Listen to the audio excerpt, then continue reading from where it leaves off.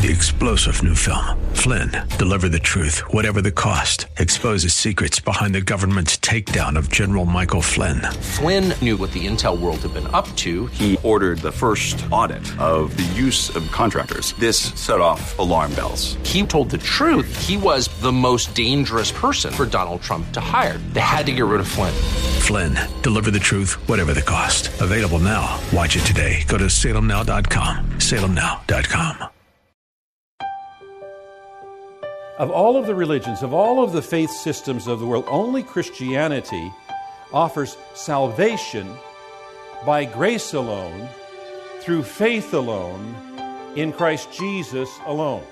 That's Pastor Leighton Sheely. He's the senior pastor at Church of the Highlands in San Bruno, and this is a daily visit we call Study Verse by Verse. I'm Mike Trout. Pastor Leighton is in the book of Colossians, and we're just beginning this study. He's going to start in chapter 1, verse 7 in just a moment. If you'd like to learn more about Church of the Highlands, go to their website at highlands.us. That's highlands.us. And share with us the fact that you listen. You can do that on the church's website or on the ministry website, studyversebyverse.com. And when we put our faith in Christ Jesus, we come and we set down our guilt and our sin at the cross and can live a life pleasing to God because of His guidance and His empowerment by the infilling of the Holy Spirit. Now, who could resist such an invitation? Such a gift from God. Who would want it any other way? It can't get any better. Now, there are two words that Christians use, and they use them interchangeably, but actually there is a distinction between the two words, and the words I'm talking about are grace and mercy. Grace and mercy. We oftentimes hear them and think that they're the same thing, but grace, God in His grace gives me what I don't deserve. And God, in His mercy, does not give me what I do deserve. Grace, He gives me what I don't deserve. In His mercy, He doesn't give me what I do deserve. God's grace is God's favor shown to undeserving sinners.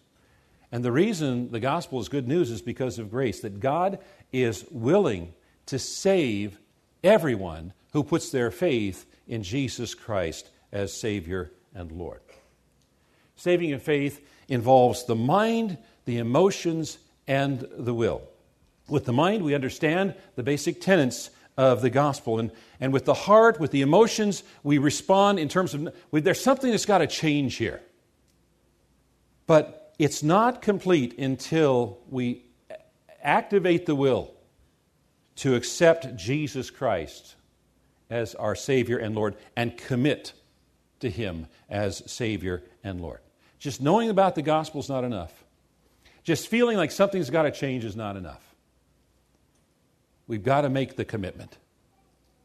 Jesus Christ is my Savior and Lord.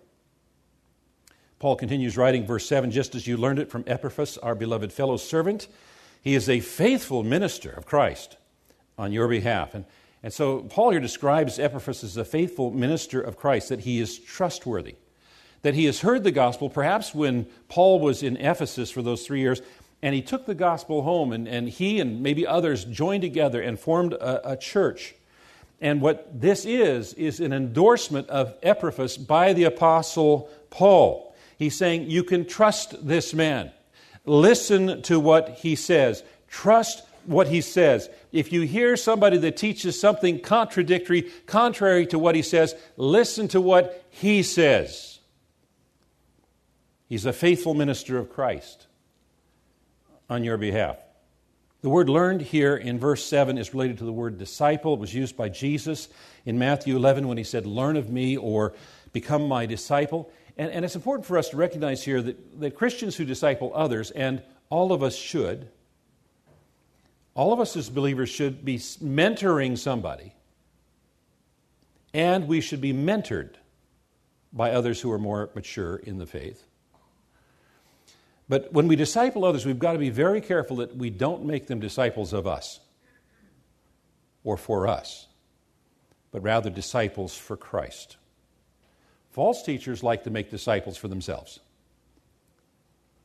But true believers want to make disciples for Christ. Verse 8, and has made known to us your love in the Spirit. Another evidence of their salvation is love. For an unsaved person is basically focused on themselves. And the fact that these believers in Colossae loved each other and all the saints was proof that God was doing something amongst them. True Christian love is not some feeling that we manufacture, but it's the work of the Holy Spirit in our lives. Did you notice that the word Spirit here is capitalized? And that's indicative of the person of the Holy Spirit, the third person of the Trinity. It's the only verse in Colossians that references the Holy Spirit, and it's connected with love, because love is one of the fruits of the Spirit when He lives within us. Galatians 5 gives us the list of fruit, and it says, but the fruit of the Spirit is love, joy, peace, patience, kindness, goodness, faithfulness, gentleness, and self-control. This is the fruit of the Spirit. This is what comes out of our lives when the Holy Spirit lives within us. And you notice that the first on the list is love.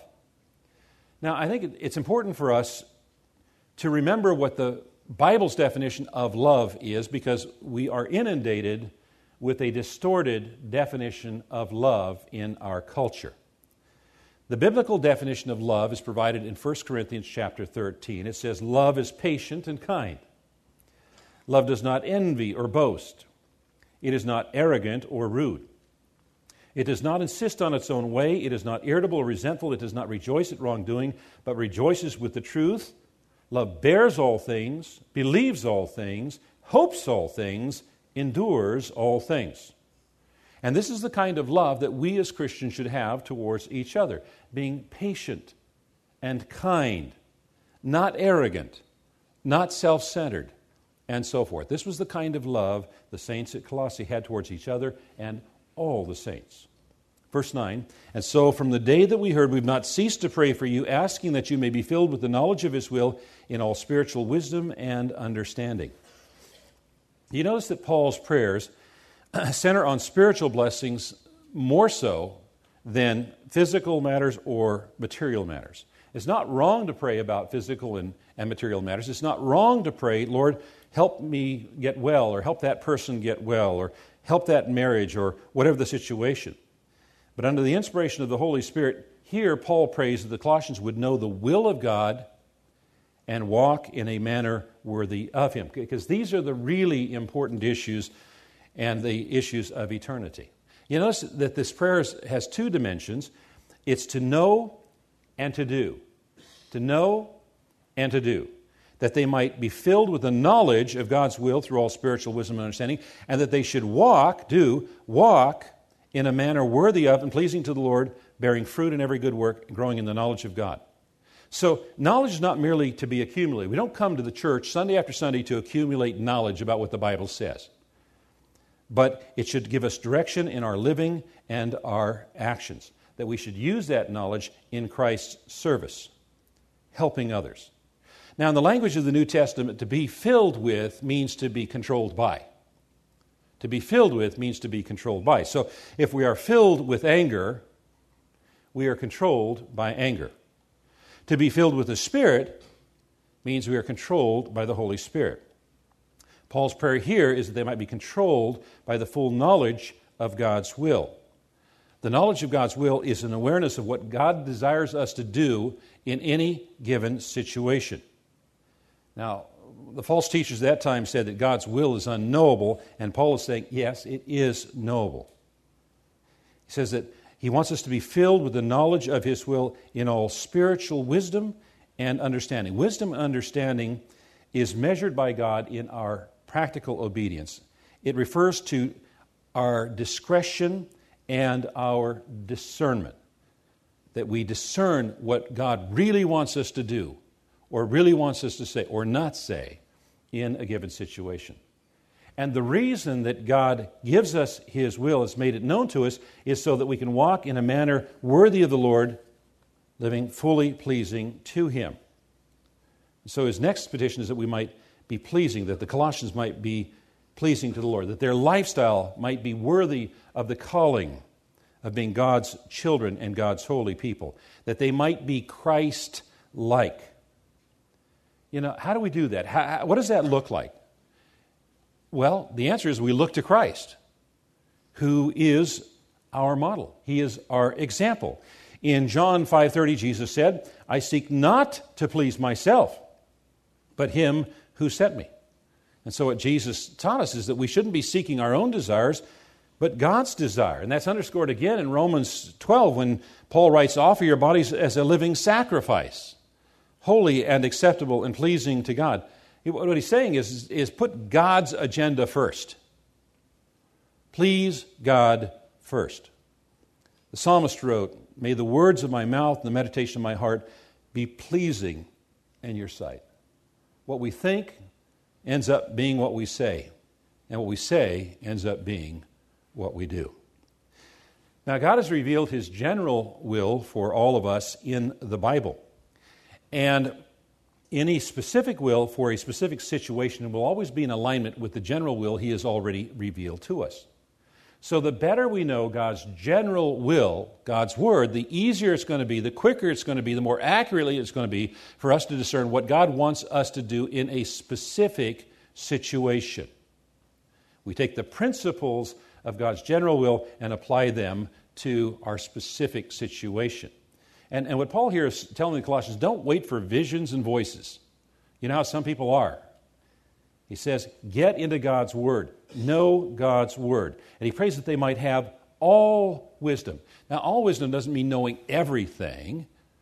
But what he's talking about is all the wisdom is needed in any given situation so you can do what is right and pleasing before the Lord.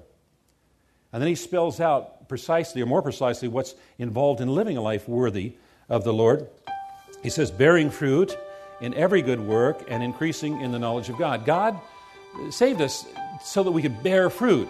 Jesus made that very, very clear in John chapter 15. Christ is the vine and we are the branches. We can't produce any fruit unless we're attached to the vine. But when we are obedient, when we're attached to the vine, then the life in the vine comes through the branches and produces fruit. We have been called to produce fruit. Someone has done the research and uncovered the fact that there are at least 14 verses in the New Testament dealing with the subject of fruit and those of us who are believers producing good fruit. James, of course, talks about that as an evidence of the change in our life. We're going to hear more about this when we come back with the next edition of Study Verse by Verse. I'm sharing with you part 2 of a 3-part series from a message by Pastor Leighton Sheely of Church of the Highlands on the book of Colossians, and we'll be back with the rest of the message on Monday. In the meantime, I hope you have a great weekend and can join us on Monday when Pastor Leighton will once more open the Word of God and help us study verse by verse. 3-star General Michael J. Flynn, head of the Pentagon Intelligence Agency, knew all the government's dirty secrets. He was one of the most respected generals in the military. Flynn knew what the intel world had been up to. He understood its funding. He ordered the first audit of the use of contractors. This set off alarm bells. The explosive new documentary, Flynn, Deliver the Truth, Whatever the Cost, uncovers the facts behind this scandal. Flynn told the truth. He was the most dangerous person for Donald Trump to hire. I find out the worst enemy that I'm going to face in my life is right here in America. They took my assessment and they wanted me to change it. And I was like, I'm not changing it. They had to get rid of Flynn. With in-depth interviews, archival footage, and never-before-seen personal records of the man behind the headlines. I just felt like I was drowning. Flynn, Deliver the Truth, Whatever the Cost. Available now. Watch it today. Go to salemnow.com. salemnow.com.